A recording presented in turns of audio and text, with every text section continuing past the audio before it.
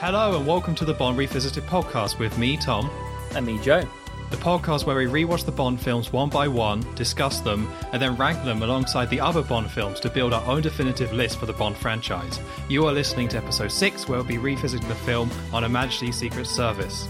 So last week, we had You Only Live Twice, big film, big deal, especially because it's the last time we're going to see Sean Connery as Bond. He did his last film, he finished his contract, and now it's the George Lazenby and Roger Moore era. So, excuse me. Actually, we got one more goodie coming up. It's a new Bond, right? How many films does this one do? Like 5, 6? Yeah, he loved it. He loved it. In fact, he was too old by the end. He was way too old for the role. Yeah, he sucked in A View to a Kill. He really lost it by that point. So this is a very different film, of course. It's not even just the George Lazenby thing, which we're almost certainly going to get into. It's also the fact that it's like a different director, Peter H. Hunt, right? I think Peter H. Hunt. Was it Hunt? I think, yeah. No, it can't be H. Hunt. What are we talking about? Peter R. Hunt, sorry.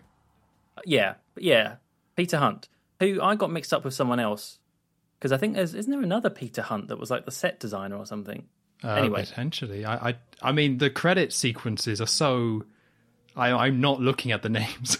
I won't lie. But yeah, I think he was second director for some of the previous films. And they basically said, like, that we'll give you one to do eventually. And then someone dropped out of directing this one, so they said, fine, go on in, have this one. Yeah, which was very nice of them. But then he never came back. They were like, yeah, I got mine, thank you. Good luck on the rest of it. This film is cursed. One-time appearances. Yeah, apparently, I don't know. But I was quite looking forward to looking into this one because, as you know, I ranked this one as number 5 in my pre-rankings in the top films. Although I was a little bit unsure about that or this film and From Russia With Love. But I gave it to this film due to just how unique and different it was. And even though I couldn't remember a ton of details about this film, rewatching it again, that's the thing that really stood out to me. And it's quite nice to know that I was right, because watching this film, wow, is it unique and different for a James Bond film. Yeah, unique is a good word. Oh, no.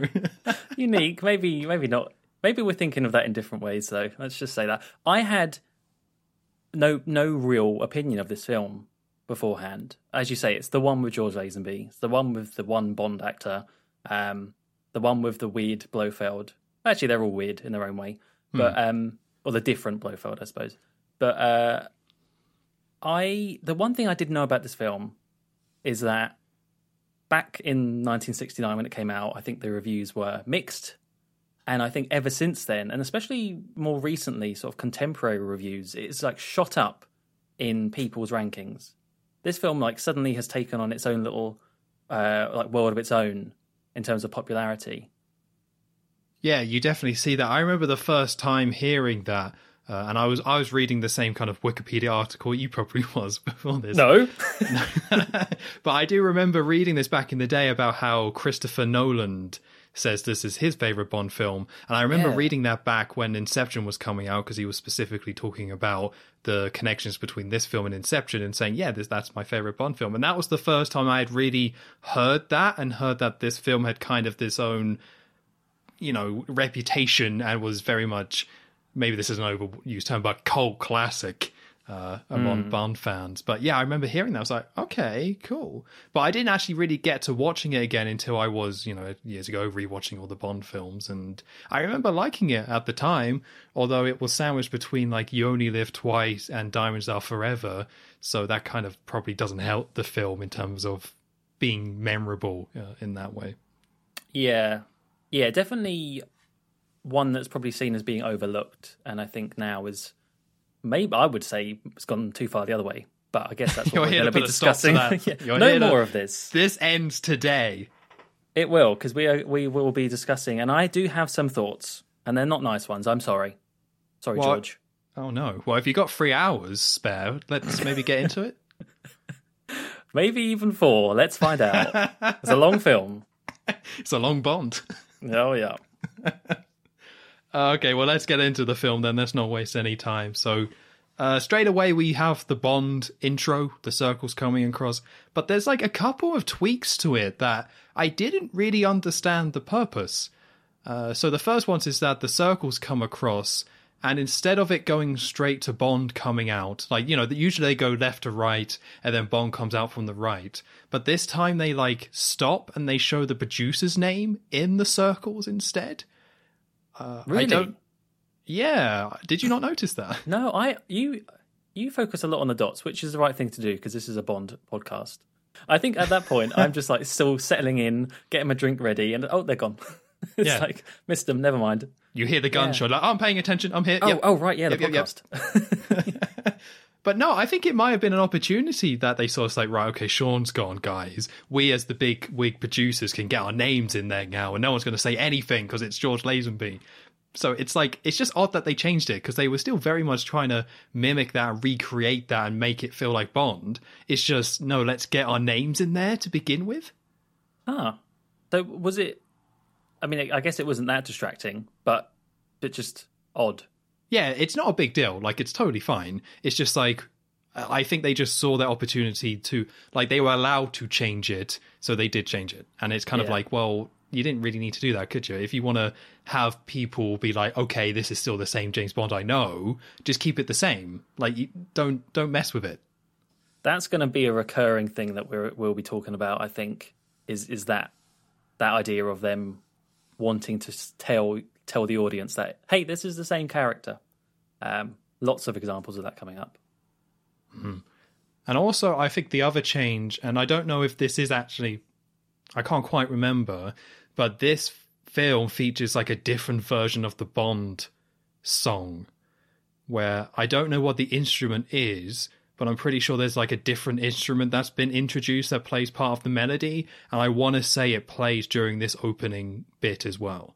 Oh, okay. I didn't notice that either. Oh, sure. What I did notice, I was watching, I promise. I was looking at the walk, obviously, like the Bond walking across, and for all of my misgivings of George Lazenby, he does have a good stride and a good kneel and shoot for the gun barrel. I think he does a good job with that. I've got to disagree. Oh, I don't want to get controversial and combative straight away, but I thought he looked quite awkward. And I don't know if it's just due to how tall he is and that build of his that it doesn't really kind of match up. But, you know, Bond walking across the screen, you want a certain level of confidence there and things like that, but I didn't quite get that from him. Again, not really a big deal, but he felt a little clumsy to me coming out and doing the shot. Wait, clumsier than Sean Connery wobbling on his knee? That's the thing I was comparing part of his to. charm, innit? That's all part of it, right? You love him for it, yeah. Little shaky Sean. Oh, it's Bond, his back. Shaky, sweaty Sean. Yeah, I don't want gingerly walk George. It's not for me. All right, no bullying now. Come on. He's still alive, all right? Yeah, it's true, right? Yeah. Yeah, he's still going. So we go from that and we cut to London and we cut to M's office and we get a really nice little moment here. Not much gets really said plot-wise or anything too important, but it's M and Q just kind of having a chat in the office. And I couldn't tell you what Q's saying to him. I think he has like a magnifying glass, but it was actually really nice to see M and Q interacting without Bond being there. That is true. Although I'm kind of with you. I have no idea what Q is talking about in this scene. I had to replay it a couple times because he's talking about lint or some sort of dust. Yeah. And I was like, hang on, is this going to be related to the plot later on? I don't remember radioactive dust in the plot, but yeah, it was very strange. You're right in that regard of seeing life at MI6 when Bond's not there. But it was just very, very strange intro to the film. I was like, what? Am I missing something? No, we're talking about dust. All right. I think they're just trying to reinforce that Q is probably the most boring man in the world. Probably. Yeah, but M's just too polite to be like, just Q, just go away. Like, just go back to Q branch. Go back to the basement. We put you there. Yeah. I feel like Q and M probably have a nice relationship outside of MI6. They go for a pint. You know, one of those old glasses with the little dimples on it, and go talk about state secrets over some a bag of pork scratchings. That sounds lovely. Doesn't it? Yeah. But alongside them, we also have Moneypenny in her office. And basically, after Q gets done talking about Dust, they're all saying, like, where's 007? Where's James Bond gone? We don't know. Moneypenny's like, I don't know where she is. But then we cut to somewhere tropical. So I think this was quite a smart move on their behalf, where these characters are, you know, a pretty big part of the franchise. And rather than just straight away showing George Lazenby and stuff, they instead go to, you know, it's M, it's Q, it's Moneypenny. They're all paid by the same actors, and they're all in the same locations you know and love, and they're talking about James Bond. And, you know, I think it was smart. It's a very small detail, but I think a good one to start things off. Yeah, that's true. That's true. A little buffer, a little familiarity buffer before we get straight onto George. So, talking about getting straight onto George, so we go to somewhere tropical, with palm trees and beaches and things like that. And we get the Bond theme play again, which is, you know, it's just another example of like, hey, they're really reinforcing the idea of, hey, this is still a Bond film, this is still the one. They use it a lot, the Bond theme in this one. A lot. Yeah, like outside of Dr. No, this is probably the second most use. If only there was more airport scenes, I think we would have heard it a few more times. We get hotel scenes, which is probably the second most, so it's all right.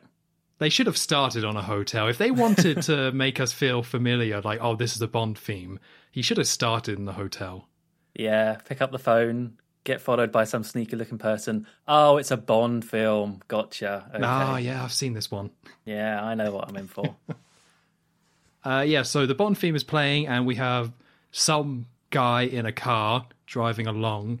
They don't explicitly say it's Bond, but the fact that everyone was talking about Bond and the Bond theme is playing, you're like, yeah, okay, that's Bond. And he's driving along. He takes a cigarette, lights it up. You get a nice zoom in on the mouth. Yeah. Did it make you think of the Family Guy? Smoke. Are you smoking yet? It's just like so many close-ups of the cigarette. It's just like, look at this, smoking so cool, kids. You should do it. It's just like so obvious in the camera. I don't remember that episode, I'm afraid. Oh, never mind. So, yeah, I mean, I guess you're right, though, when you're saying about the cool thing, that they're trying to show off Bond as being cool without actually showing his face. Yeah. Like, it's a little bit it's a cool car, it's in a tropical setting, he's smoking, and I don't know if you can see how he's dressed, but I think you do get a little bit, like, he's well-dressed, it's like, yeah, this is Bond doing his thing. Yeah, it's definitely something that is... I'm now trying to think about all the Bond actors. I think they're all sort of done in this way where it's a little bit mysterious at the beginning. You don't quite see the full face at first, or it's just a glimpse. I'm not sure about Roger Moore, come to think of it, but I know the others are definitely like that. So, and given this was the first example of that, of a change in actor, I guess it makes sense to do this kind of big build up to it. I think maybe it was a little bit much. Like, at some point, I'm just like, yeah, right, just get on with it. But yeah, it was fine. Yeah, so here's what I find kind of odd about this. So we'll skip ahead a little bit here, where he's basically driving along. He gets overtaken by a woman in a red car and basically follows her because it's the James Bond you know and love. If he sees a woman in a car, he's going to find her, he's going to get her. Oh, yeah. And then basically looks at her through the scope. But quite shortly after this is when they show off Bond and they show off George Lazenby as Bond. But the actual shot where they first show him is just like this, is when he gets out of the car, and it's just like this underneath shot looking upwards. But you can clearly see his face, but it's not like, you know, the Sean Connery reveal where he's sitting on the table smoking in the tux and things like that, and then you get a full shot of him saying, I'm Bond, James Bond. Instead, the first look you actually get is like this very rushed shot, and I'm not quite sure why they put that in there and why they didn't make it a little bit more of a moment when you actually get to see the full look of George Lazenby as Bond. Yeah, well, especially when that first full look is like that's meant to be the shot because it's the Bond, James Bond line. So, I mean, I didn't particularly, that shot didn't stand out to me, the one you're referring to, but I can see how, yeah, Like, in retrospect, that was a bit of a strange decision. Yeah, it didn't stand out that much to me either, but I saw it and I was like, yeah, that's just George Lazenby. Like, completely, like, you put in all this effort to make sure he was hidden so you could have a reveal, but then they just didn't do that. It's a bit odd. Mm. So Bond is basically, looking at this woman who's now walking into the ocean. He's watching them through a scope, which is like a sniper scope, I think it's supposed to be. Like, he's got I think it's the rifle from Russia with Love, I want to say, the one that he assembles in that film. I wouldn't be surprised, actually, with all the callbacks, yeah.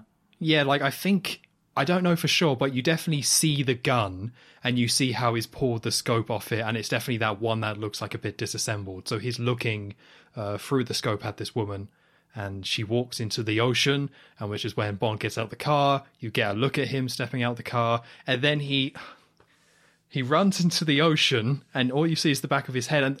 And maybe this is why I think he was a bit awkward and off in the circles, because this is a very bad way to introduce a new Bond, having him run like in a straight line at the ocean.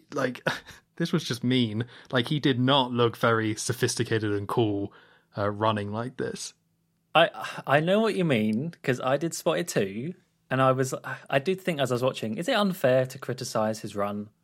But then I remember, like, Sean Connery was chosen because of his walk, or that helped. Like, he had a really good walk. Well, so the story goes anyway. So you'd think if that was the case, they would have maybe given him some more direction about how to run.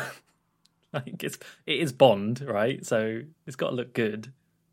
Well, I don't think it's really fair on George Lazenby at all, because running across a beach is, like, most people are probably going to look a bit awkward, right? That's not an easy thing to do. Uneven ground where your foot sinks. Like, it's just kind of like a bad setup to have someone run across this straight away. Now I'm picturing if he fell over. He just tripped. Yeah. But it's like, although again, to be against George Lazenby here, he does like flap his arms quite weirdly. I know this is such a weird thing to kind of focus on and talk about, but this is the first impression of George Lazenby as Bond, and they kind of mess it up and kind of don't really do a very good job with this opening scene, and it kind of it's all in the details, where Sean Connery's introduction is all in the details. It's all very subtly built up, and it's quite a simple scene, but a very effective one, and it's really smartly built up, and he gets to sit there all confident like. But not George Lazenby. They approach it differently, but I think they wanted it to have a similar impact, and it just kind of doesn't. I think it's just too long. Like, the longer it is, the more chance you have of these little kind of weird moments, or moments where, like, oh, you can clearly see who it is, and just, I think short but sweet is the best way to do that. Because if it's too long, then you notice how long it's been, and you think, right, this has got to be good, and then you see stuff like that, and you think, oh, all right. So yeah, I like the idea of what they were doing, but I just think it was, as you say, not very well implemented. No, I think all you needed to do, because I think the car stuff is fine. Yeah, all you the car was great. Yeah, the car stuff's good. All you need to do is have him step out of the car and have that be it, and then just go blown or whatever, and there you go. You're done. Yep. You get the Freddy shirt out. You're like, that's James Bond. I know the guy. Love that Freddy shirt. So here's something that I didn't pick up on. So basically, the reason why Bond is running towards this woman is because she's like walking into the ocean, but apparently she was meant to be killing herself. Yeah. I didn't pick up on that when watching it. Oh, okay. Interesting. I mean, I guess it's kind of obvious looking back on it, but I thought like she was just having a swim and it just went a bit wrong. He just goes and grabs her. Yeah, it's Bond, right? That's what he does. So I thought he was running in to help her. I think she needed help, but I didn't quite get that she was depressed and trying to kill herself. Maybe it's just because of the way the exchange goes afterwards. But I don't really get that sense of somebody who's like suicidal for the rest of the film. So when did you pick up on that? When I read it on Wikipedia after I watched it. Oh, okay. So at no point in the film. Oh, I see. All right, okay. Yeah, I just missed that detail. Just missed it. Well, yeah. I mean, he runs in, grabs her. She's obviously not happy about this. She wants to go walk in the sea, but eventually gets her back onto the shore, which is then when you get the whole, what I think is meant to be like the proper shot of George Lazenby with the Bond line, and then as soon as that happens, bam, gets attacked straight away, wasting no time. Oh no! I can't remember how many. I think it's like 2 or 3 men, henchmen, goons. And so the lady, who we don't know who this is yet, she runs off, and he really quickly gets into this fight. And what I'm a little bit disappointed by with this film, and it starts kind of from the get-go, is the fighting has kind of gone back to that style from Thunderball, which I didn't like, which is very hard cuts and not, jump cuts and not matching up. This one isn't the worst in the film by any means. It gets worse later on to me. But yeah, it's like straight away we're getting into this really choppy style, which I think obviously the editor liked doing, but is not for me. And a lot of flips. Did you notice there was just a lot of flipping? I noticed the flips. So many flips. I know it's something that has happened in other Bond films, but I think this one, I didn't count them. Maybe I should have done. But yeah, there's lots of just quick flips. Someone just gets flipped in the air and falls down all the time. Yeah. Because he's fighting one guy in the ocean. Well, I think the other guy might be going for the woman or going for Bond. And then Bond drowns that dude. And then basically has another fight. But something that I will also say about the fist fight, I completely agree what you're saying about the editing. It is back to Thunderball. In some ways, I would say they're better than Thunderball, because I feel like I still got a good sense of the fight. It just felt incomplete, where Thunderball, I would just get completely lost. It was I don't even know what I'm looking at. Why? Everyone would just flip positions in between ones, where this one I think were better put together as to make it cohesive. It was just you just took out a load of stuff you didn't need to take out just for the sense of speed, and now it doesn't work. But the music, I can't remember what the music was for this one, but it was kind of bad. And I can't remember either. Yeah, and maybe I'm showing my hand a bit too early here, but something that's very odd, and I had to look this up. I was like, is this still John Barry? Because this might be the worst score we've had for the whole series. Ooh. Outside of the main themes, the focal themes and stuff, any music outside of that, we've got a new version of the Bond theme that is just unnecessary, and everything else, the music was just really kind of limp, and I didn't really like it, and it just didn't really have that same bombastic big sound that John Barry would always bring to these films, and overall I would say it was quite disappointing. I would probably agree with that, but only because looking through my notes, in most of the previous films we've watched so far, I have usually pointed out or wrote down if I enjoyed the music, and I did not write anything about the music for this one. That's not right. Stood out to me. When it's been so good when John Barry's on board. And again, I'm surprised it was John Barry. I was expecting to look it up and find somebody else did it as a placeholder, just a shoe-in, just because it was different. But no, it was still him. It just didn't have the same feel as a normal John Barry soundtrack. Yeah, not good. But we're getting to a controversial point in Bond history now, and I'd be keen to hear your opinion on it. So after he's dealt with these goons from nowhere, the woman has run up. She's gone back to her car and driven off. And this is where you get the infamous breaking of the fourth wall with George Lazenby looking at the camera and saying, "This never happened to the other fella." So I wanted to know what you thought about that. So I like that they're drawing it out, or pointing it out a little bit and having a little bit of fun with it. I like the line, I don't like the camera look. There was just no need for him to... And it's the way it plays out as well. He says it and then looks at the camera. He didn't even look at the camera and say it. He just, was talking to himself, as Bond does, and then just looked at the camera Thank you, folks. So if they just had the line, I would have quite liked it. And again, I think that's quite fun and in line with Bond pointing the finger itself and a bit of humour. It worked for me, but yeah, don't look at the camera. Never look at the camera. I knew this was coming, obviously, and I did. Yeah, I was curious. I too don't mind the line. I think some people will be completely against the idea of breaking the fourth wall. and I don't really care.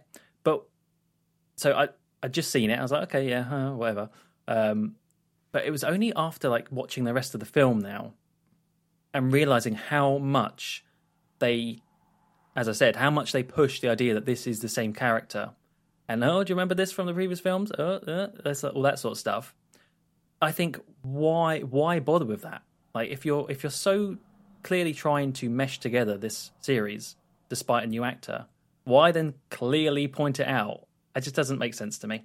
So the actual line, it's fine, but I think in the grand scheme of the film, I think it's just mixed messages. You're giving me mixed messages, film. Calm down. Yeah, I see what you're saying, and I think maybe it would have been better to just kind of avoid that issue and kind of leave it. But I don't know, I kind of appreciate that straight away. They're going to at least kind of reference it, even if it's maybe not done in the right way. And I think doing it in the opening sequence before the credits, it was probably the smart way to do it, right? Like, if there was any time in the film you were going to point it out, that is kind of when you would do it. Yeah. Get over and done with quick. Yeah, definitely. So then we transitioned to the credits, and there was no fancy transition or anything that I noticed. Like, they've put a real effort in the last few films to kind of have them tie together. You know, the main one I think of is obviously the Thunderbolt one, where the Aston Martin spits all that water steam out and then it goes into the Thunderbolt one. So they were clearly making an effort there, but this one didn't do that. And I think that kind of ties in with the rest of the credits, where, like, I don't think the credit sequence was bad, but this is like one of the most basic ones we've had so far. Like, it doesn't, it's just colors and a few silhouettes and some footage. And it seems interesting that they were clearly building these up and making them more complicated. But for this film, we have something that's only a little bit more complicated than Dr. No was. Yeah, I wasn't a big fan. When it first started and you got sort of the, is it the clock at the beginning and the sort of Britannia statue? I was like, oh, right, I remember some of the sort of iconography from this now. This is going to be good. And then I completely forgot that it has that hourglass and, yeah, like the slideshow and clips from previous films. And then that just completely wrecked it for me. I really did not like that. Again, it's that thing of like, look, it's the same character. Look, these are all the people that he faced. Do you remember Pussy Galore and Goldfinger and all that? And I guess that wouldn't have been terrible, but I think just having it as this slideshow manner just looked really kind of amateur. I don't know. It was like such a lazy way of doing it to me. Well, yeah, you could have been smarter with it, right? And it's kind of what you said with the other thing before, where like they'd focus on it for ages. Like, yeah, it's not just a few quick clips. Like, about half of it, maybe even more of this sequence is these clips of the older films. And it's like, yeah, I remember that. Yep, I do. Yep. Dr. No, that's the guy. I remember this. Like, it's fine. But if they just showed a few clips, or maybe some from, just a few clips would have been fine to tie it together. But they instead kind of strip this sequence of a lot of its identity for the sake of reminding you that they made 5 films before this. Yeah, if I was to sum up, this title sequence with 2 words, it would be clips and nips. So many nipples, my goodness. Oh, so you weren't paying attention to the circles and the producer credits, but you get some nips, silhouette nips on there. Joe straight away writing that down. You could have not missed them. So many nipples. So clips and nips, there you go. Yeah, and also, like, the colours are not bad, but it's like, it's blue for ages, and then it's green for ages, and then it's black for ages, and that's your lot. So even visually outside of the clips, I just don't think they really just attempt to do anything, which is just so bizarre. And maybe that has something to do with the budget, because this one has a lower budget than the other ones. So maybe that tied into it. But yeah, odd how basic this is. So I wanted to ask you, what did you think of this song? What do you think of the main theme of this film? I think I like it. I really like it. I think like if you think of the actual reasons for why this was the case, where it was an instrumental. Again, it's that same Wikipedia. I mean, no, something else. But yeah, on Wikipedia it says like, how on earth could you get on Her Majesty's Secret Service into a lyric for a song? And that makes total sense, right? Just don't even try. So I think this being the next best thing is really good. I mean, it's a great secondary Bond track. Like if you don't want to use the Bond theme, you can use this, and it works just as well. Yeah, I really like the song.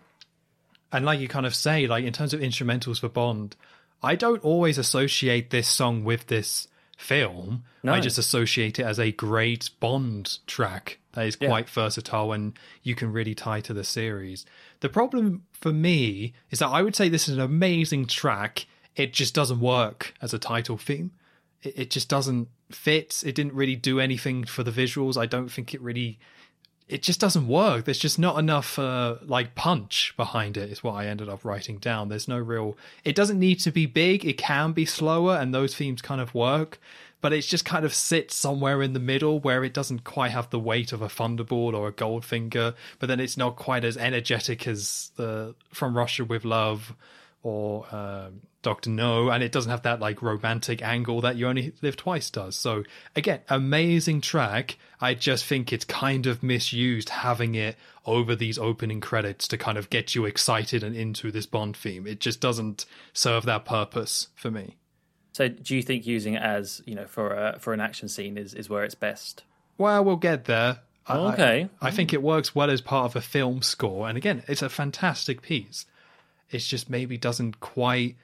I feel like they thought it had a lot higher impact and a lot more excitement behind it with the way they've used it than it does. Right. Sure. So after the credits, we cut to Bond properly, in full view. He's, as we say, we have to have the hotel scene. So we have the hotel scene. One thing I wrote down, first, like as I say, first proper look at Bond now after the opening title sequence or pre-title sequence, is I put down that the suit he's wearing, it's like a cream-coloured suit, and it just stood out to me because I would have assumed they would have Bond in like the classic black tux or something like that, but no, it is in the cream suit, bit different. Well, they had him in not the tux, but in a more black suit in the intro, didn't they? Yeah, but he took off his jacket very, very early, so it's just him in like the frilly white shirt. So I thought they'd have him in the full, the full tux.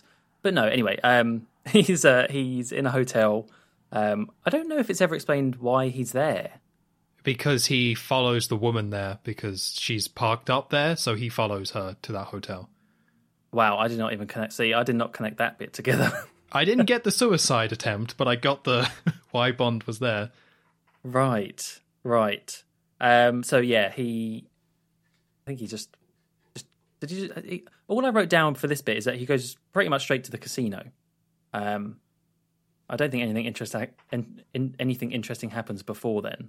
No, he goes straight to, he checks in this whitish kind of suit, and then they fade to night, and he's in a tux in the casino.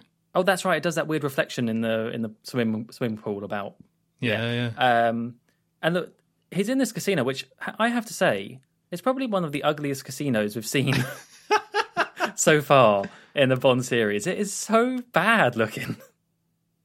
I didn't even notice, but I guess not enough smoke, I suppose, right? Not to enough hide smoke. It. Too much like garish purple and blue on the walls. Oh my god, it just did not seem very classy. But straight to again. I had to look up the card game that is just constantly in these early Bond films. The Baccarat, or Flemin de Cheur, or Chemin de Fleur, I don't know what it's called. Whatever Flip that one is. 2 cards, win a prize. Yeah, something about the bonk, right? Straight onto the table name's playing Bonk. James Bonk. That's definitely not the right word, but you know what I mean. Straight onto that. The shoe. I think it's called the shoe, isn't it, that thing? Joe, you keep digging. I'm just here. I'm not a casino man. I'm sorry. But yeah, he's on there and he's playing that game, and suddenly, from behind a lampshade, it's the lady from the beach. She's there, looking lovely and all dolled up, and she takes part in the card game, and very quickly loses. She bets a lot of money, instantly loses, and is about to say to the croupier, like, I haven't got any money. Sorry. So Bond steps in and sort of covers for her. And I mean, we're going to be talking about that character a lot, which is obviously Tracy in the end. But I think as far as Bond girls go, like, great start. I really like this character, and I think this first introduction of her, and it's exactly the same as from the book, because again, this is one of the few books I have read. She just likes to mess around and get into trouble and doesn't really care, and you just see it straight away, and I thought that was quite good. Yeah, it was definitely nice considering how this film plays out to get her up front. And she does disappear for a big chunk of the films, but straight away, like, you see Tracy before you see Bond properly. Yeah. And that was definitely the smart way to go about it. And as you say, you get a little bit of personality. I feel like Diana Rigg, is that her name, right? Yeah. I feel like her presence on screen is so striking, like, as an actress. Like, she really stands out, even, like, you know, she hasn't got much to do here, but she does really kind of sell that character. And just, it's one of those where sometimes with Bond girls, like, if they're not given much, they do just kind of disappear in the background. But this is someone where I would say she's not given a ton of stuff in some of these scenes in terms of dialogue and character development. Like, that is there, yes, but not always. But even on those scenes, she just pops. Like, she's just very eye-catching, and probably like the best cast Bond girl, maybe ever in all the films. I 100% agree. I think, I mean, I'm going to get onto this later on, but she, to me, is probably, like, acting-wise, the best in this film, and by far kind of upstages George Lazenby in all of the scenes they're in together in terms of acting credibility, and she's really good. And as you say, I think any other actress might not have been able to do that well with this character, but she really kind of makes her mark really quickly, and definitely like the most captivating Bond girl we've seen so far, straight from the get-go. Yeah, I wouldn't necessarily say she's my favourite, but again, in terms of acting chops and being iconic and just being so good on screen, I can't think of anyone that comes close. Sorry, Halle Berry. Sorry. She'll get that Jinx spin-off one day. She'll get hers. But I do also quickly, while we're here, now that we've seen Bond, because we've seen Bond in like 3 different outfits, you know, the black suit, and straight away he's in this white kind of, as you would say, kind of cream suit. I saw it more as being a little bit more grey. It's definitely a very odd colour, but okay. And we see him in the tux as well. So straight away they're trying to reinforce him as being a good dresser and having all this fancy stuff, and that's something that kind of recurs throughout the film. I would say George Lazenby as Bond is a lot more focused on being well dressed, really. How well dressed he is kind of depends on personal taste. But Goldfinger, I think, started off with Sean Connery in like shorts and an open shirt by the pool. Yeah, those little tiny blue shorts. Yeah. Yeah, and that wasn't the only time he wore those shorts.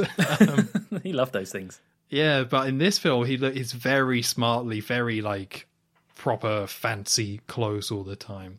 But something that stood out to me about him, and it started in this scene and it's kind of recurring throughout the film, so I probably won't bring it up again, but he's very thin. And I don't know if that's because Sean isn't thin. Sorry, Sean. But he really stood out to me as being a very tall, slender man. And I think that comes from his modelling, you know, the fact that he was a model. He wasn't an actor. And it was quite distracting to see someone who's meant to be James Bond, who's meant to get physical and things like that, be as skinny as he is. Again, it's not really fair on George Lazenby to, you know, not trying to body shame anywhere, but it was just like, it's so weird seeing Bond as a very tall, slender man. I just don't picture Bond that way. Yeah. That didn't bother me too much, but that's usually because I was distracted by his acting rather than how he looked. As you say, he was a model. I think this was his first film since, having done modelling. And to me, and I'll say it now because otherwise I'll just keep harping on about it. But I don't think he's a very good actor. And you could be like, well, it's his first film, like give him a break. But then, like, no.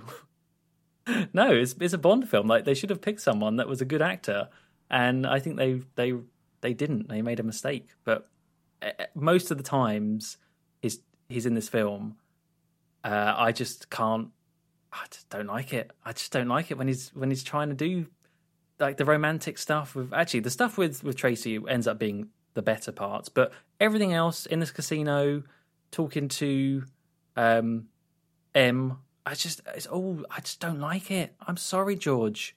You're bad. Oh, you went straight to the B word, straight to bad. Bad George Bond. Bad Bond.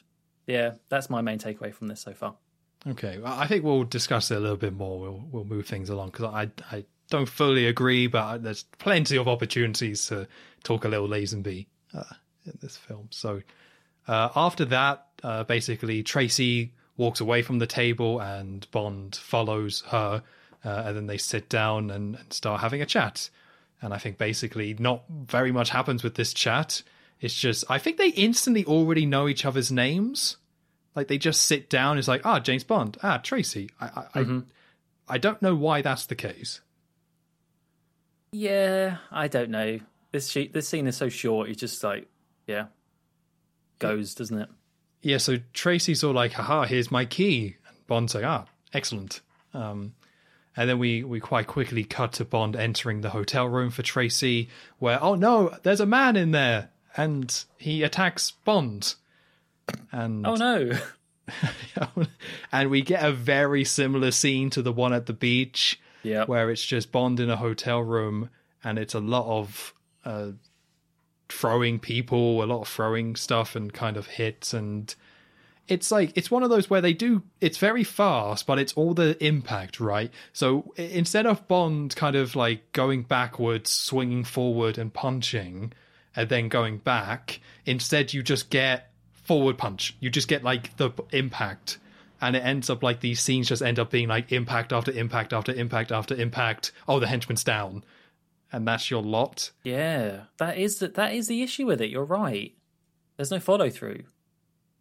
Yeah, so you don't really get that kind of satisfaction. And also something that I noticed here, which I don't think was in the beach scene, but we do get in later ones, the dubbing of the noises for the fighting are very off and very peculiar. You just get like, normally you just get those fights. So it's like, like you get noises like that. Yeah. But like actually what I just did, not like I'm doing a bad job imitating it. No, like actually those type of noises. Yes, like it's extremely amateur for some reason. I put down lots of grunting. And kind of linked to that, I put weak sound effects. Now, this may have been something with the previous Bond films. It could well have been like they're just using the same sound effects.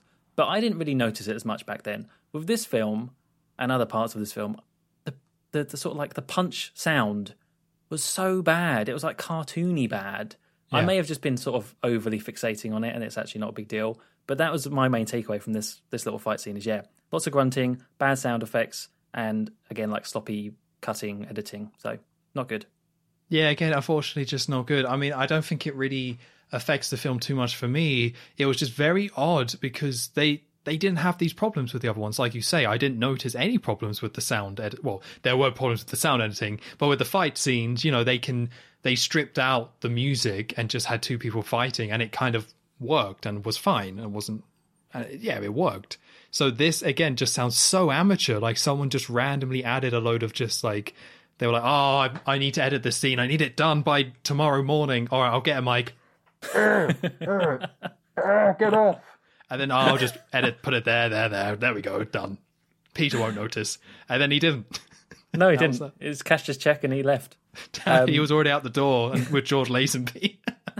Arm in arm. Actually, I think they hated each other by all accounts. But anyway, one other thing about this fight, because it's a recurring thing, so I'm going to say it now so I don't have to keep saying it, is Lazenby, well, it's twofold. One, bad writing, and two, Lazenby can't deliver them. But so many like end of fight, end of scene quips in this, and they're all bad. I don't think there was one good, shocking, positively shocking type line. I did not count one. I mean, they made sense, so they have that going for them. Half a point. Half a point for making sense. But yeah, again, I appreciate that they were in there. But yeah, you're right.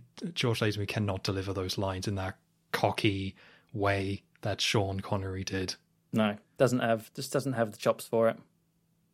So then this scene ends, and I have to mention it, where the man gets knocked down, but for some reason, like a bloody Tom and Jerry cartoon, he doesn't just collapse, he goes to the ground, he leans back up, rolls his eyes, and then falls down again. Yeah, you half expected the birds flying around his head. Cuckoo, cuckoo. Yeah, strange choice.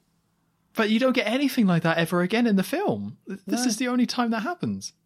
Is it bad that I'm not even sure who that character was? It was just the henchman of Draco. Right, okay. That does make sense. Yeah, okay. Yeah, because he does come back. He's in the car. Mm-hmm. So after that, he goes back to the hotel room. We get a nice view of his Freddy shirt. And I think I need to talk about the Freddy shirt for a second, okay? Because this goes back to, did they want to separate George Lazenby out as a very separate Bond doing his own thing? Or did they want to tie it more as just a straight up replacement for Sean Connery? Exactly. Because the Freddy shirt is so, like, it just, you can't see anything else when it's on screen. And it's so different to anything else that Sean Connery wore that it kind of like makes me think, okay, they do want to do something different with this Bond. But no, that's not really true. Yeah, you're right. Maybe it was like George's favourite shirt from his modelling days. It's like, in my contract, I have to wear this shirt.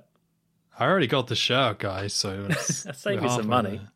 So I don't mind them changing the dress sense a bit. You know, again, I like a lot of the outfits that he wears throughout the film. Just for some reason, they specifically took that iconic Bond look and that iconic Bond tuxedo and kept it mostly the same. They just gave him a very distinct Freddy shirt. And it's like, again, if you were going for a very different type of Bond, I can kind of get down with the Freddy shirt. But I don't think that's what they wanted. Yeah, well, it's like when they change Bond actors later on and they change from cigarettes to cigars and martinis to whiskey or whatever. Like that, it's clear then they're trying to make the new actor their own Bond. Whereas here, you're right, it's sort of a strange middle ground and it's getting a little bit of both and not working for either. So then Bond's in the hotel room and it turns out Tracy is in there, not wearing too much. Again, a classic Bond setup. But because Bond has been attacked, he's very suspicious of her and basically accuses her of, like, why was there a man in the room? And grabs her arm, gives her a little shake, gives her the slap, which is iconic in its own way. That's him. That's him based. I think he even says, like, he based a lot of his acting on Sean. That's the Sean coming through there, unfortunately. Yeah, he's just not that type of Bond, is he? He's not that aggressive, kind of gruff sort of person. He's a little bit more, or Gentle George, we'll call him. Why not? Oh. Yeah, that's nice, right? Yeah. And then basically she's like, no, I didn't send the guys, and I'm also not a liar. So then Bond says to get dressed, which I put like 3 question marks at the end because I was like, that doesn't... Is that how this goes in Bond films? Well, it didn't, so I don't quite... Yeah, I don't know.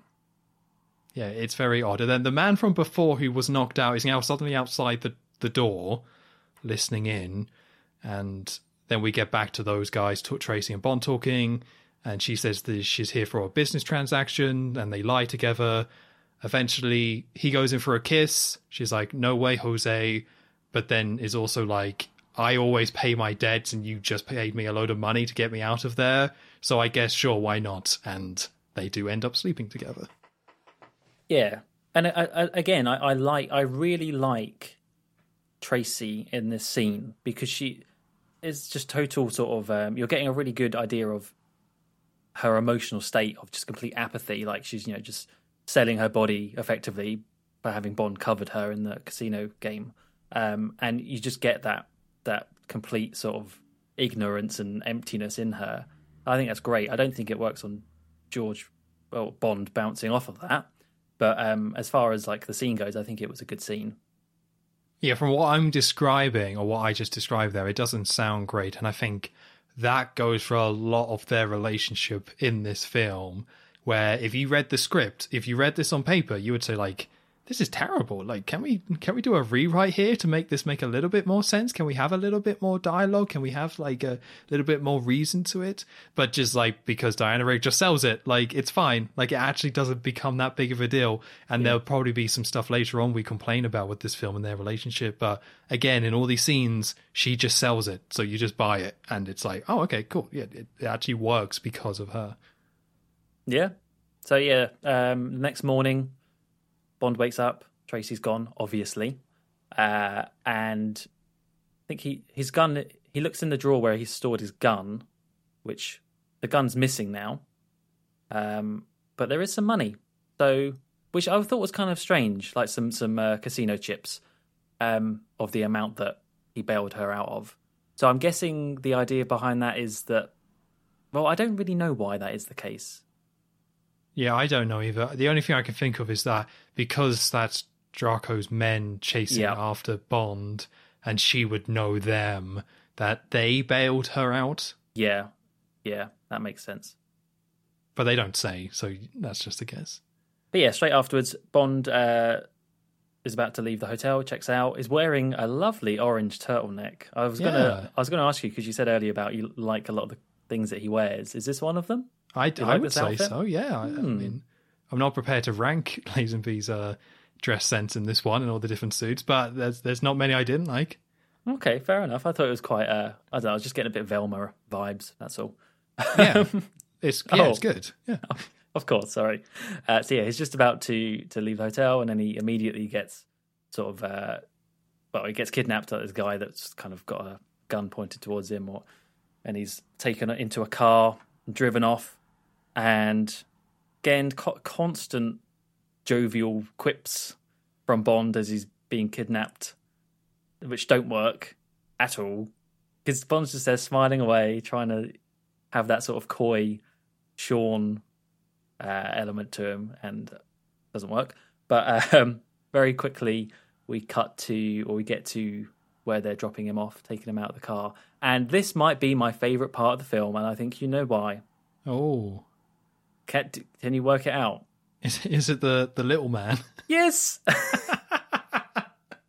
Yes, the little whistling midget. Oh, what a choice! What an artistic choice for this film. Are you going to explain yourself? No, we're going to move straight on. No, they walk through sort of like this factory, and as they walk through, the henchman and Bond, there's this little small person. Midget? I think midget is actually fine to say. I don't think they like dwarf. Well, it depends if they have dwarfism, right? Like, dwarfism is a real thing. So if someone is actually got dwarfism, I think that's fine. I'm not too sure. Okay, well, it was someone like that who's a janitor, clearly, who's sweeping up, and that in itself is like, okay, that's a interesting choice to like really focus on that, because like the camera does linger on this person sweeping, but they're lingering on him because he's whistling Goldfinger. So he's whistling the Goldfinger tune. Why? So I have to hold my hands up here. I didn't notice he was whistling Goldfinger. Oh, I was just whistling Goldfinger. Yeah, I read about it afterwards, but during the film, I was just like, "What? That's a casting choice. I mean, that's awesome."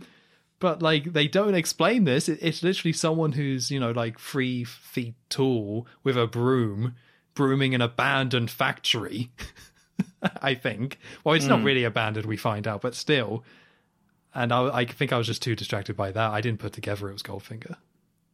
Yeah, strange choice. Another sort of wink at the audience type thing, which worked, as you say. I think you can get away with that in the pre-title sequence. I think we're now into the film. Like, you can't do that anymore. That did not work.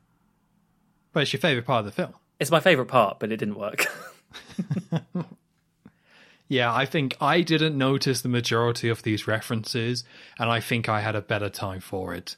Like, maybe there's other ones I did pick up on, but the main one was the rifle at the start in the car, but I couldn't really think of any other ones. And I think, again, this film is better when you don't see all that stuff that connected to the other one, and you can treat it as this unique standalone Bond film. It just works a lot better in that context. Yeah, I would agree. So after going past the little person with the broom, then Bond, there's an elevator, they open it up and Bond sees his time to attack. And we have another action scene, which is very similar to the other ones. Although this one has a lot of weird zoom-ins. And this is another editing trick that they seem to love in this film. You get a lot of those quick edits and just the impact edits. But also you just get all these zoom-ins, these quick zoom into certain bits. And it's like, that just doesn't work for me either. I think I prefer the quick edits to the zoom-ins. So we have Bond fighting three people and he beats them all up. Again, it's just all these zoom-ins on all this stuff happening. And it just doesn't look good for me. They just keep throwing things and seeing what sticks, and none of it does. No, but they do the zoom-ins again, but it's... Yeah, again, I don't think it bothers me too much, but I don't think there's any fist fights in this film that work. Like, you just have to kind of take that as a big L for this film. It's like they tried, and they're not the worst. Like, there's been worse. I think Thunderball had some worse ones, but there's none of them really work in the same way that, like, From Russia with Love and You Only Live Twice did. Yeah. So after that, Bond then basically goes through the... No, is it actually an elevator, or is it just a... It's just a door. Oh, it's just a door. I thought it was an elevator. I think it's just a door. Yeah, okay, I think you're right. Yeah, security door. He fights his way through, and I do like how this ends. So basically, because he was in a big fight, he has a knife, and he switches over or goes through the door, and then he's crouching and holding this knife. But he's found himself in a very fancy, very nice-looking room with what looks like a very well-off businessman. And I actually did like that pose, even though the fight wasn't too great. It was cool to see Bond holding a knife like this in that like combat kind of ready pose. I think it was a smart way of transitioning that across. Yeah, it's quite an iconic bit of the film, like that pose. I see that quite a lot, that shot. Kind of reminds me of one that we get later on in the film, but I'll try and remember to point it out. Yeah, so then the businessman is like, I'm Draco. Yeah, it's Draco, right? Not Draco. Yeah, because Draco makes me think of Draco Malfoy, and I definitely would have wrote that down. Yeah, Draco. Yeah, I think I wrote Draco, but I think it's Draco. So this is going to be fun. We're going to switch between that the whole podcast. Oh, definitely. For sure. So, yeah, he introduced himself. He's the head of a major European crime organization. I didn't quite get the name, but I don't think it's really important. He's just a very powerful man in the underworld, basically. And then Bond reacts by throwing his knife, but he doesn't throw it at the guy. He instead throws it at the calendar and hits, I think, the 14th of September, where Draco's all like, Mr. Bond, it's the 13th. And Bond says, I'm superstitious, so I didn't want to throw it at the 13th. I didn't get that line, but...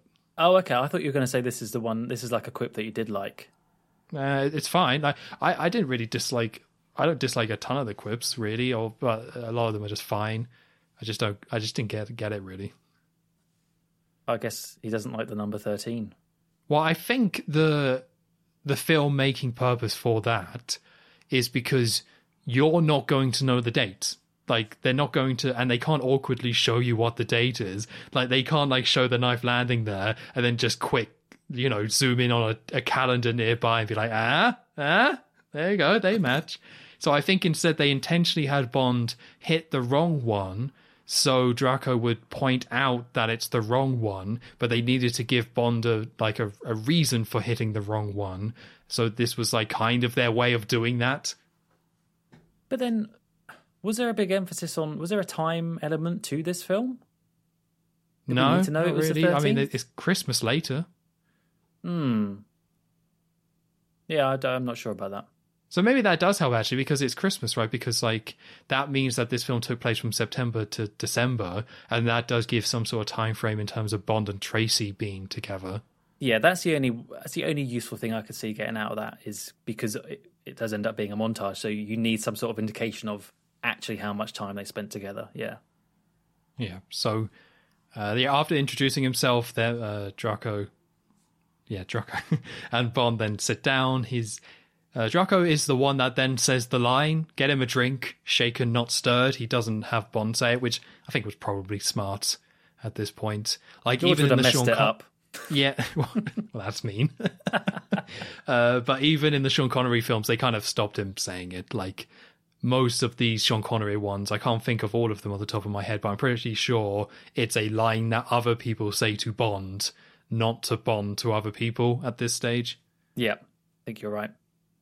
And they basically sit down and have a talk. I don't have many details in terms of what they talk about because this scene was quite rambly to me. Yeah. Like there's this whole big monologue or this big speech or that Draco goes into about Tracy and her mother and him and stuff. And I just completely switched off. I was just like, I don't know what you're saying. And I'm just going to have a little drinksy poos and catch up on my notes here. Like, it doesn't help that he has quite a thick accent as well. Like I could understand him in the rest of the film, but when he's talking quite like slowly and remorsefully, it's just like, I just can't really understand you, mate. That's fine. You're Tracy's dad. We got it. Makes sense to me. Cool. All right. I'll let you finish. I'll join you again when you're done. You're going to get to your raspberry ripple ice cream. Oh, I didn't have ice cream. Sadly. Oh, no. Yes, you're right. It's a very big kind of exposition dump of information with this scene between Bond and Draco. I will say I kind of switched off again a little bit, only because I kind of knew what was coming up, so I didn't need to pay attention. I imagine if this was your first time watching it, you would be like, "What? What's going on? Who are you?" sort of thing. But it's okay. I just put it sort of works the scene, but only because whoever dubbed Draco, because he was dubbed. What? Yeah, I know. Amazing. Had a very nice voice. I liked his voice. It's a very smooth voice, very easy to listen to. But I agree. Yeah, it was basically the main point you want to get from this scene, which is really, yeah, as you say, just two people sitting next to a fireplace. Is Draco is Tracy's dad. Tracy's not doing too well. She's emotionally unstable. She needs a man in her life. She needs Bond. Bond obviously doesn't really want to settle down with a woman, so he kind of uses this as a bargaining chip to get some information on Blofeld, because Draco, given he is in like a crime syndicate, probably has some information about Blofeld. So that's what really this all amounts to. Is Bond agrees, but only because he wants to get some info from Draco. Yeah, so Draco initially offers £1 million pounds or euros or whatever it was. Don't think the euro existed back then, but yeah, like £1 million to marry, of which he says no. And I thought it was quite interesting about this film is that this is the first time we really get a proper like plot going, and I didn't dislike that approach. But compared to, say, like You Only Live Twice and Thunderball, where they have this big plot that starts kind of straight away, and you kind of get, and even Goldfinger as well, you get this big kind of setup, and there's a lot of time setting this stuff up, so you get like, okay, Bond's doing this, and these are the stakes and things like that. This film is like the opposite, and I might be making this comparison to, again, later in the film as well as we get into it, but this feels more like Dr. No in terms of a lot of its plot pacing, where it's a lot more kind of basic and stripped back, because if we want to summarize what's happened so far, I don't know how far into the film we are, maybe like half an hour or something, maybe that's a bit generous, but Bond found a woman on the beach who was suicidal, and it's just kind of hung out and followed her around, and it turns out she's just part of a daughter of a very powerful man, and now Bond's like, okay, I can use this to get close to Spectre, but this is the first time we've heard about Spectre. This is the first time we've kind of heard about Blofeld and him wanting to know about Blofeld. And again, there's no real stakes here or anything like that. It's a very more slower paced, lower key film, which, considering the trajectory of what we were getting with Thunderball and You Only Live Twice, it's a very big change, very drastic kind of a approach to doing this. Yeah, and it's sort of ping-ponging in terms of, if we look at You Only Live Twice, where we know what's happening. I think we discussed this in the previous podcast about how in that film we're seeing Bond. We know what's happening. We know the plot before Bond does, so we're seeing Bond learn. Back to this one, it's as more like Dr. No, as you say, where we are with Bond every step of the way, finding out more about eventually like the clinic and all that sort of stuff. So, it's good that it keeps changing like that, because I think if it was to stay on one way of telling a story like that for too long, it might get a little bit repetitive. Yeah, totally. And I think after Thunderball and You Only Live Twice, a back to basics Bond story that still carries on the story overall was probably the smart way to go, especially with a new Bond coming in. So I actually really liked the pacing of this film, even though this is the longest film by far. This is an hour and 42 minutes. No, not sorry, 142 minutes long. So this is the longest one by far, and I think the third longest Bond film overall. And some of it is, that happened because of this kind of pacing where things just move and doesn't have this big things and it doesn't go that quickly. Yeah, and a lot of snow later on. Yeah, I think there's a couple of scenes with snow in. Yeah, just a few. Yeah. So yeah, as I say, that scene ends with Bond agreeing, but only under the condition of getting more Spectre info. And I don't really think much else happens. Really, we just cut then straight to back to London. Back to the Moneypenny scene. Back to, I'm sure you're very happy to see, the hat throwing. Oh, it was fantastic, right? Fantastic. Come on, scene. give me the review of the hat throw. It was fantastic. So basically, he did what Sean kind of couldn't. He just walked into the room, instant throw of the hat, one nice smooth motion, lands on perfectly. There's a lot of things you can say about Sean Connery and George Lazenby, but George Lazenby can toss a hat, let me tell you. And I was very impressed. He sold me at that moment. I was like, give him the contract, get him along. Because there was no cuts, there was no editing. It was just one walk in, throw the hat, done. Very impressed. He did have the contract for 7 films, but well... but yeah, I agree. I put very nonchalant, just does it, which I think helps. Definitely helps with the hat throw. But yeah, he walks in and we have the little Bond and Moneypenny scene, which to me was not really anything standout. I think, again, this is where I'm seeing Lazenby not being a great actor. But one thing I did like is that Moneypenny has great hair. I loved her hair in this. I know that we're not really meant to be focusing too much on stuff like that, but great hair. No, you see what you want to see, Joe. That's what we're here. Oh, you're going to regret that. Oh, no. Especially with the next film coming out. Oh, yes. Well, I wish you the best with that one. Okay. So, yeah, it's weird how they just straight away try and have George Lazenby and I can't remember the actress's name, unfortunately, but Moneypenny have that exact same relationship. Like, it's very much supposed to be exactly the same. They don't make any changes with this one. And this probably would have been one where maybe tweaking a bit would have helped. Because I just didn't get any chemistry from these two. And no. I'm not as negative about George Lazenby and his acting as you are. I'll be honest. I haven't vocalized that because I'm too scared. But I'm not as down on his portrayal here.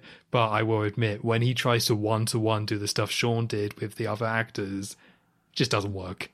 And this didn't annoy me or anything, but yeah, George Lazenby or James Bond being played by George Lazenby does not have that chemistry at all with Moneypenny. Well, that's the thing is, when we were watching the Connery films, the acting wasn't standing out to me of these sort of scenes with Moneypenny or whoever it may be. But now that we haven't got Sean and we're getting someone else, now it's really stood out. All the stark contrast in acting capabilities, and I don't want to bash. It wasn't terrible, right? I think that is it. It's just I'm fresh out of seeing Sean. This is quite eye opening, but I mean it's not enough to completely wreck the film. So I'm not going to be mean for much longer. But yeah, it's just that's the thing that really stood out. And a lot of this stuff stands out at the beginning, right? Which is why we're talking about it. Once things get going, you don't really think about it too much. It's just like, yeah, that's James Bond, George Lazenby, that's fine. It's just these are the opening moments where you kind of, it stands out the most because it's like, oh, this is not Sean Connery, this is someone else, and they only did it once. So it's a lot more at the front of your mind early on. Yeah. And the rest of the scene is quite quick. It's basically Bond goes in to see M, and M says, we're taking you off the operation, which, do you remember the name of the operation? Yeah, I wrote it down because I don't recall hearing it before. I guess it's because it would have been a new operation after the last film, but Operation Bedlam. Bedlam. Yeah, Bedlam.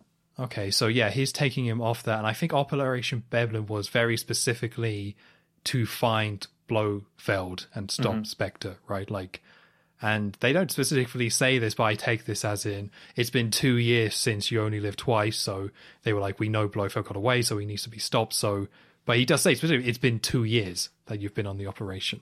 Yeah. Which I really appreciated, that little bit of continuity. Even if some of the continuity in this film doesn't make sense, I do appreciate that at the very least.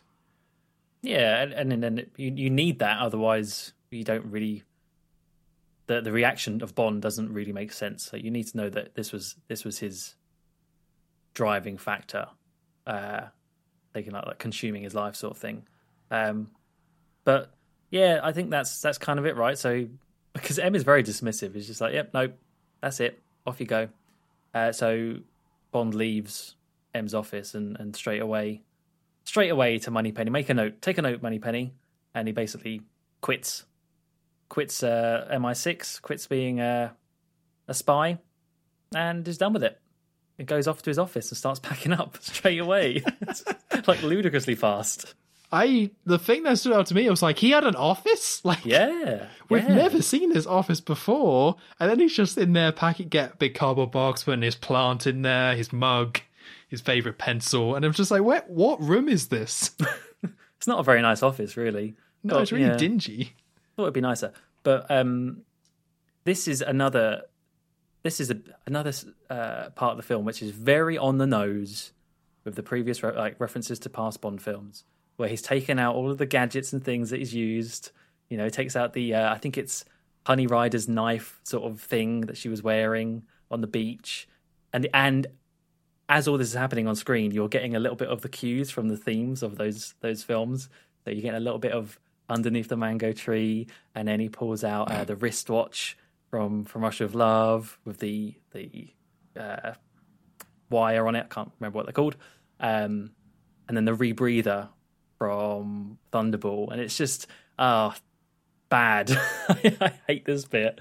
Like this little slideshow. And hey, do you remember these gadgets, everyone? Here's the music as well, in case you forgot. I'll be honest, I didn't really connect that too much. Like, I wasn't seeing this as him going through all his old films and stuff. I don't know what I was doing. I don't know. Okay. I was just looking elsewhere, but I didn't really... I mean, I think I noticed they were from previous films, but I didn't really connect that or think about it too much. It was just him with his stuff. Just, there's a load of gadgets. Cool. Yeah, I think having the gadgets is fine. I just think the music was just too much. It's like, just give the audience some credit that they can recall. Like, if they're seeing this film, they're probably a fan of Bond films, so they would hopefully remember some things. And it's like, no, we need to have the music really awkwardly fade from one into the other to accompany this, and I just didn't like it. Do you think if this was still Sean Connery, you would have liked it better? Oh, and Sean was quitting and was having all the gadgets being shown. Well, no, I don't think I would have. I think it's purely the actual editing of it and having the music I really don't like. Okay, fair enough. I can agree with that. But again, I don't recall the music cues. Are you sure you didn't have any ice cream? Oh, I might have done. Maybe it was so much ice cream I've just blacked out. Don't remember it. But something I do remember is very shortly afterwards is that Bond, after packing his office up, is he gets a little whiskey flask out. He unscrews it. He has a little sip. And we get a shot of him sitting in his chair being reflected on a picture of the Queen. Mm-hmm. And he says, sorry, Mum, has a sip and toasts off the Queen. Because part of his resignation is that he specifically says, I'm resigning from Her Majesty's Secret Service. Yeah. And I don't know how I feel about this one. I always kind of do like the ties to Bond and actual British culture and society, and there was that whole thing with Daniel Craig and the Queen, and I thought that was really cool. So this one I thought was actually quite nice, even if it's maybe a little bit too much. I don't know. I'm quite conflicted about this. Yeah, I didn't mind that, to be honest. I remember seeing it quite a lot on Twitter and that when the Queen died last year. All the Bond Twitter's accounts I follow it was all that same image. Oh, I didn't see that. I thought it was more the Daniel Craig stuff is what I mostly saw. Oh yeah, that too would have made sense. So then after that, Bond is then called back to M. M says, I accept your request, because Moneypenny submitted the request for Bond to resign. but he doesn't say anything else, which seems a bit cold. But then we find out that Moneypenny has changed it, so it's 2 weeks of leave rather than actually resigning. Good old Moneypenny, eh? Yeah. And then Bond just kisses her on the lips as a little thank you. So I was like... it's like... Again, if that was Sean Connery, where they'd known each other for like 5 different films, fine. But seeing George Lazenby kiss Moneypenny on the lips, I'm just like, do you know her that well, bro? Is this Sorry, I was just still paying attention to her hair. She really popped. She really did. Now, a question about this scene. So, yeah. Bond gives her a smooch, off he goes. And then just before the scene ends, you get this tiny little bit with M over the intercom saying... I can't remember what it says now, but like a little line to Moneypenny. It was like, what would I do without you, Moneypenny? Which I think Bond also says to her. Oh, because he's listening in. Right, that makes sense. But, so, she didn't actually swap. But M knew that he actually wanted to leave, right? Yeah, I take it, and again, they don't tell you, but that Moneypenny spoke to M about it, and then between the two, they decided, okay, let's just change it to 2 weeks. And what maybe Moneypenny suggested that to M instead, and M agreed, which is why M says, you know, what would I do without you, Moneypenny? I take it as that. It's not just a pure Moneypenny change it, sends it to M. It's they have a conversation, make that decision together, and then they're both in on it when Bond gets the 2 weeks instead. Yeah. Yeah, I like that. I feel like they could have maybe done a bit more with that. With M... With M knowing that this was something Bond was willing to resign over. I don't know. Maybe I'm overthinking that, but I just feel like there could have been something there. Yeah, I think it was solid enough, but there's a lot of stuff that happens in this film, so yeah, that's true. We kind of get that M Moneypenny scene. It plays out quite well. I do quite like it. Then we kind of move on to the actual mission itself. But even then, there's no stakes here. It's just Bond gets 2 weeks off because to go and marry Tracy to then find Blofeld. We don't get that same mission briefing as we normally did. Yeah. So Bond off on his 2 weeks leave. He goes to... I have no clue where he goes to. I agree. I was so confused. They normally really set up the country that Bond goes to. Welcome to Jamaica, Bond, or you're going to Turkey and Istanbul and things like that. But I guess Spain, because it's the bullfighting stuff. Yeah, so he goes to visit... a bullfighting ring, where Draco is, and Tracy too, and yeah, you're right. Actually, yeah, I would have thought doesn't matter. You know what? Doesn't matter. This film's too long. I have looked this up. It's Portugal, apparently. Portugal. Oh, okay. Which makes sense. Again, it's right there next to Spain. But I guess Spain because they just don't say. So, yeah, he ends up here talking to Draco a little bit more about their deal with him courting Tracy and getting some info on Blofeld. Now, I got to say, like, this whole scene, I really can't remember too much from it apart from that. Like, they're all sitting down at a table. Tracy, because of I assume it's Draco's mistress or whoever that other lady was.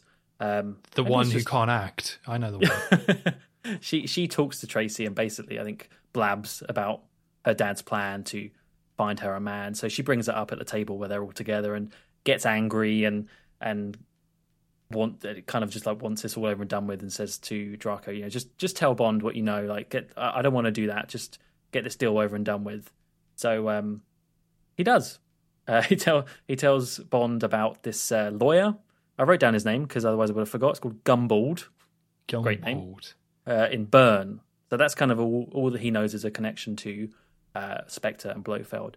And Tracy's wandered off. But yeah, like the whole scene with them together, there's a bit of dialogue, but I could not tell you if there's anything interesting in that apart from just more plot stuff. I don't know either. So again, it's a very... Well, I would say it's a simple scene, but it's not really. But the thing that I don't quite get, and it's something that this film doesn't really kind of bother with, it's the thing that I had about Goldfinger in Switzerland, where like they go to Switzerland, and sure, they're there, where Bond films up to this point has always been about kind of showing off the culture and Bond kind of being there and somewhat experiencing that. And that's always been something I've always liked about the films. And this one feels like it's trying to do that with the bullfighting, but it feels so secondary. And then again, they're just in Portugal, not that you would know that, and they don't spend much time in there, and they're saying the lawyer's in Switzerland, so then they bugger off to Switzerland. So I think this might be the first film in the series where we get the whole whirlwind tour across the countries where there's just no real impact between them. Like Goldfinger did that a little bit, but even then it was still like, okay, America and Switzerland, like there were still two very distinct places, and you did get somewhat of a sense, even if it was a bit diluted with Switzerland. But this is the first one where, like, yeah, he's like by that beach and in that hotel with Tracy, wherever that is, and then his boom is in London, and then boom is in Portugal, again, not that you would know, and then boom is in Switzerland. And I think this is the film that establishes that type of trope for the franchise. Yeah, but it's weird because then it does all that, and then it's like, boom, we're in the Alps, and we stay there for so long. Yeah, like so long. It takes a while to get there, but once we're there, we're staying. Yeah. Because that is the one thing I do like that we get onto later on, is like the location of the snow and the mountains. So that I like, but you're right, this first bit of the film, it's just all over the place. Yeah, like if this was from Russia with Love, this scene would have been more focused on with the bullfighting and stuff. And not that I'm okay with bullfighting, but it would have showed it off as a little bit more. And then we would have spent more time in Portugal and seeing other parts of the country. But no, this is just a random country showing off a very small part of its culture and then buggering off, and we never come back here.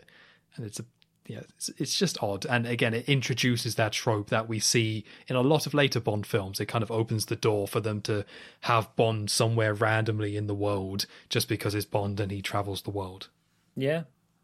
There is one thing, so at the end of this scene where Tracy storms off, Bond goes and finds her, and she's crying, and he sort of consoles her, and this is where we get the beginning of their relationship actually growing, partly because I guess Bond is trying to maybe still fulfill his part of the deal, but also because he's genuinely does actually start to develop feelings for her, because she is this... I think because of the nature of what we've said before, this character that doesn't really have any inhibitions, and she's quite self motivated and all that sort of thing. So he sees that as a bit different than all the other Bond girls in the past, sort of thing. And then this is where we get the montage of them dating and all the lovely things they do. So I guess this would have been sort of like, this should be where you see more of the country and all that sort of stuff, and the culture, but it's condensed into a very short montage of them bonding, but yeah, getting to know each other, and where we get the song. We have All the Time in the World, so finally gets played. Yeah, it's I mean, it's weird seeing this type of montage in a Bond film. Let's just get that out of the way. Like, this is not something you would normally see, which does help it in a way, and because it does make it feel a little bit more distinct. But I never got the impression that Bond was actually properly falling for her throughout or any of this, really, because it is just those two hanging out. And then there's a line that happens after the fact, after the montage, where she says, I'm in love with him, which you're supposed to kind of have happen with the montage, but also because of the night they spent together in the hotel, because the reason why Tracy runs off and Bond follows and she's crying is because I think she's upset that she did genuinely like Bond and wanted to be with Bond, and was upset that Bond had taken a deal with her dad to marry her, basically. I think that's what that was supposed to be. But then they do end up spending time together. But yeah, again, she comments that, like, I don't think Bond's in love with me, but I'm in love. No, I'm in love with Bond. So I was a little bit confused by it, but it's fine. You know what this is about. It's a montage. They go to the city and do a bit of shopping. They ride horses. They go to like this rich, like this garden, and very fancy looking garden and things like that. And this might be part of the reason why Bond is so well dressed in this film, to try and match up with Tracy, because Tracy is very wealthy and likes all the fancier things going by this montage. So having George Lazenby Bond be someone who kind of visually fits in with that type of lifestyle, it just kind of helps sell it a little bit more that these two are actually quite a match, because they're both quite wealthy and both like those finer things. I mean, she's a countess. You know, it's got to meet her level. And then also there's a load of bears in a concrete pit, which made me sad, but okay. Oh, don't remind me of that. They look like baby bears as well. I don't know if that was the angle, but like a load of bear cubs in a zoo pit. It's like, didn't Was that in London, that bit? It might be. It jumps London around Zoo? a lot. I don't know. I just felt like that bit. Oh, no, maybe that bit was in. Oh, who knows? That might be in Switzerland, because it transitions to Switzerland, right? That would make more sense. But you don't really get a sense of what Bond is thinking about all this as well. I think that's one thing, is that you know what Tracy is thinking. You know what she is about. She reacts to things and she talks about it. Bond never talks about Tracy in this part of the film, apart from he just doesn't talk about her. So it might have been nice to have some sort of line to hint at him and his feelings, but you only see this from one side, and Bond just feels a little bit of a blank slate at this point. I think, yeah. In the grand scheme of the film, what later happens when we see the other women in this film and what Bond ends up doing, maybe that makes more sense that at this part of the film he's still kind of just in it for the info and doesn't really care. But then having seen Ruby, whoever it is we see later on, and maybe that's what makes him realise that, actually, Tracy's not so bad. I don't know. Because they're very different. So bad. They're very different women, let's just say that. Yeah, it's a little bit clumsy. I guess you could argue both ways, right? Does Bond fall in love with Tracy here, or is it later in the film? I took it as later in the film, and this was still just Bond being Bond, just seducing a woman. Maybe there's some interest there, but I don't think they put enough evidence down for me to kind of buy it so early on. But I do buy it later on, kind of. But I think it's supposed to be once they meet up again later. That's when I think that kind of they reconnected, then that's when Bond kind of goes all in. Right. But again, you could see it both ways. Like, you could totally argue the whole point in this montage is for Bond to be falling in love as well. You could argue with that, certainly. Yeah, I'm trying to remember now with the book, which is obviously going to have more chance to set up this relationship. At what kind of stage you get those thoughts of Bond, and I think it is earlier on, because you do get more of the beginning film with her trying to kill herself. So yeah, I guess it's one of those things. We've said this a couple of times, but you lose a certain element when you are translating books into film, and this one in particular, which is probably the most faithful to the book. So some things are of course going to be stripped back. Yeah, and I think the faithfulness to the book explains the pacing that I was talking about earlier, where it doesn't feel the need to kind of go big and set up all the stakes. This feels very, again, similar to Dr. No, almost like it feels paced like the book, where it's just Bond is in this situation and that slowly develops over time, rather than it quickly develops to set up the film so you understand what's going on, and then that kind of pays off as you go. It doesn't quite have that same feel. Yeah. So then eventually, this montage leads to Switzerland, where Bond and Tracy are now all over each other, where you get a funny scene where they're in a car and the dad, or Draco's in the middle, or Draco's in the middle, sorry. And Bond and Tracy are like crushing him in the car. It's quite funny. But basically they drop Bond off at the lawyer's office. They're just like, now we're in Switzerland and the lawyer is in there. And something I noticed here, and it's in the rest of the film as well, we don't get a ton of like those wide shots establishing stuff. We do once we're fully in the Alps, but it's something that I really, really liked about You Only Live Twice, and it's kind of disappointing that I don't think we kind of get them in the same way here. And I would have really appreciated it, even just going to the lawyer's office, if we got those big, nice, wide, gorgeous looking shots kind of showing off the city and the location. And I think that like Portugal could have done with it as well. Just give me some nice, amazing looking shots really showing off where we are. Yeah, especially as you say, they've done it before now. Like, they did it really well in the previous film, so why have they dropped that? It's a shame. Yeah, they just take it all out, and you lose your sense of place a little bit. Like, there's establishing shots, they're just not as good or as eye-catching as the last few films. No. So, yeah, Bond then breaks into the lawyer's office. He has a little look around the office, trying to find some info. He then steps onto the balcony where we see this blonde construction guy down below, and then a crane comes over, and I don't know what you would call the thing that the crane has attached to it, but they basically drop off this big briefcase for Bond, which he takes it out, and it turns out it's a safe cracker, which was quite interesting to see because the last film had a way of Bond cracking a safe, and it was tiny that he could carry on him. And now this time they need a construction crane to lift this massive crap buster. It's odd. Well, it wasn't just a safe cracker. It was a photocopier too. Oh yeah, that's true. I'll give you that one. That is true. I'm sure Q would have had a gadget. Well, actually, I suppose he wouldn't be able to go to Q right now. But they must have had cameras that they could have used. But yeah, so it does it. Yeah, it is very bulky. Yeah, but you would think a photocopy or a paper copier, like a lawyer's office, probably would have one. Don't need to bring your own. True. But I'm not an international super spy. I don't know. And then basically Bond sets this safe cracker up, and it takes a while. And we get this... I like this moment where Bond sits there and is just visibly bored. He puts his hand in his fist, humph. That's how I was feeling at this point watching the film as well. Like a reflection. But eventually, being bored, he finds a Playboy. So he gets to read his little Playboy. And it's... it's a little bit creepy nowadays, but it still made me laugh, where it's just he turns it to its side. And I think the idea is that the Playboy always had that big double feature in the middle of the magazine, where it'd be a full spread over the 2 pages. So the point there, I think, is that turning it on its side is seeing that. And he just looks at that and smiles and is like, oh, all right, Bond.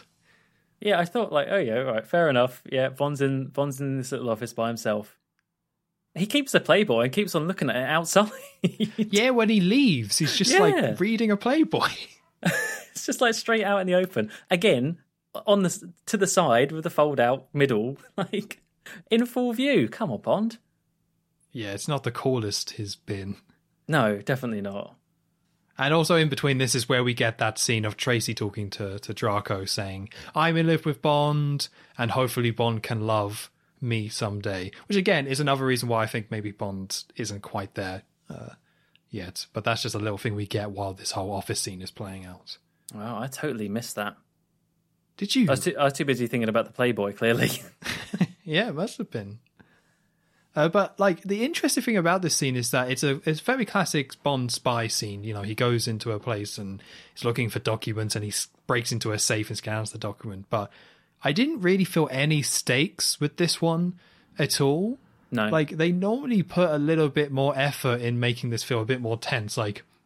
Oh no, there's a gun poking out by the window, or we know there's somebody nearby. And there's a little bit of that of the lawyer coming back to the office, but really, Bond just goes in, scans some docs, and just leaves, reading a Playboy. It's weird that this didn't quite have that same... these scenes usually aren't super tense, but it seems like they didn't put in the effort to make these feel really tense at all. Yeah, they've done tense scenes like this before well, and they had the tense music, but nothing to go with it. So you're right, I was expecting that the lawyer was meant to be away for an hour, which would give Bond that window of time. So I was expecting, as it was getting closer to on the hour, because he set up a little alarm, is that you'd end up with a bit more, something goes wrong, or... I don't know. He can't. The lawyer comes back early, and we're getting scenes of the lawyer almost at the door, sort of thing, about to open, so he has to jump out or whatever. But no, Bond just does it and leaves, and it's close. He passes by the lawyer as he exits his office and goes down to the lift. But it's I thought there'd be a bit more to that, but no, he just does it and leaves. Yeah, it's just weird because I think that's supposed to be in there. The lawyer does come back early. It just never even gets close, and Bond just easily leaves. So it's just weird. It's nothing really to do with George Lazenby or anything like that. It just seems why did you get this wrong when you got it right in so many other films? Yeah. So he grabs a few bits of paper from the safe concerning Blofeld, and photocopies them. And then we get a scene at M's house, which when the scene started and you see this big, grand, stately home and getting driven there, and it's all looking very fancy. I was like, what was this bit again? I'd completely forgot. And then you find out, it's actually Bond visiting M at home, which to me, if I think of that, I usually think of Daniel Craig and Judi Dench, and when he breaks into her house. But I completely forgot that. I mean, he didn't break in, obviously, but I forgot that you had this M at home scene where you find out he's a massive butterfly collector. There's probably a term for that. Butterfile, I think they call him. Butterfile? Is it really butterfile? No, they don't. That's people who like butter. Yeah. Oh, yeah, the butter people trademarked Butterfile. Butterfly file doesn't work quite so well. Lurpak all the way. Thank you very much. But yeah, he goes and visits them at home just to show off what he found from the lawyer's office. Again, there's this. It's an attempt to do the Sean Bond, but with George Lazenby, where he's commenting on one of the butterflies, and that's a large version of this species of butterfly, and it's meant to be like, Bond knows about butterflies. That's funny, and he's sort of upstaging M. But no, it just doesn't work for me. A little thing, but anyway. It's cool to see M's home and stuff, but this should have just been cut from the film. Without Sean Connery here, it doesn't really work, and it just seemed like a bit of a missed opportunity. And it does, like you say, the Daniel Craig M scene works really well with their relationship. This is just like Bernard Lee maybe just legitimately messing around with butterflies and just draws ladies like, "What's up?" So here's a letter, and then they just move on. Probably should have been cut. Yeah, because that is really it. He just shows them a letter and says, "Hey, I found." Well, it's a very, very big another big bit of spiel, exposition setup, where Bond starts to explain. I'm going to leave you to explain this bit. Oh, no. So I don't want to get involved. No. Yeah. So I think here we go. Here. Basically, so we know that the lawyer represents Blofeld, who is using a pseudonym, using a fake name. And the person or Blofeld using that fake name has written to the London College of Arms asking to be recognised formally as a count so he can... I don't know why, I'll be honest with you. But basically he wants to get somebody from the college over to his facility in order to verify his lineage and give him that title officially. So Bond says, I'm going to go to the college and ask them if I can, as matter of national interest, pose as that person from the College of Arms and go instead of the person they were going to send. You did that is bravo for that. That was a very good explanation, because that's better than Bond said in the film. Oh, what was he on about? It's so long, and I swear it was like one take. Oh, that'll do. It was like one continuous bit of dialogue. It was so long, and I was barely following it. So you did a good job there. Well done. I picked most of this up after the fact. As you say, no, it's fading to a college, and I'm just like, what college is that? What? College of Arms? I've never heard of the College of Arms. That needed more explanation in itself. But yeah, again, I put that all together once the film all came together, because you get that more. It makes more sense once this all plays out. But yeah, this was very much that classic Bond moment of just don't worry about it. It's fine. Bond needs to go somewhere. There's a bad guy. It's fine. Yeah, that's exactly it. So then, as part of that transition, we have Bond going to the College of Arms in London, where he's talking to one of I believe it's a professor, and we get a really cute moment here. And again, it's only cute in retrospect, where he is the guy who's in charge of these arms and these coat of arms is showing Bond. Is it his coat of arms, Bond's coat of arms, or is it someone else's? Yeah, yes, it's his heraldry, whatever it is. Yeah. Yeah, so this is the one for James Bond, and we have the bit in Latin. It's in Latin, right? I want to say. Yeah. And he says, "Hey, good motto, eh? The world is not enough." Yeah, again, it's a throwaway line in this film, and it is quite a nice line and quite a nice tie to Bond. But yeah, this is where that came from. It Honestly, wasn't just the Christmas Jones or whatever. I mean. Yeah, a great idea for them to use that as a film title. It's not a Fleming book book name. So, yeah. And I think you're right. Like, if people seeing this in 1969 will be like, okay, whatever, that's kind of cool. But in retrospect, oh, there it is. Yeah, it's weird when, like, Blofeld later says, haha, I will take over the Quantum of Solace. I'm like, that's a bit out of context. That's cool, but okay. Hope that doesn't come back. It was a weird American Blofeld, that's why. Yeah, Quantum of Solace. So very briefly with the scene, we have a very kind of overly enthusiastic Professor Guy who's like, oh, yes, that's all fine for Queen and country. Very good, very good. Wow, it's like he's right here. That's a very good impression.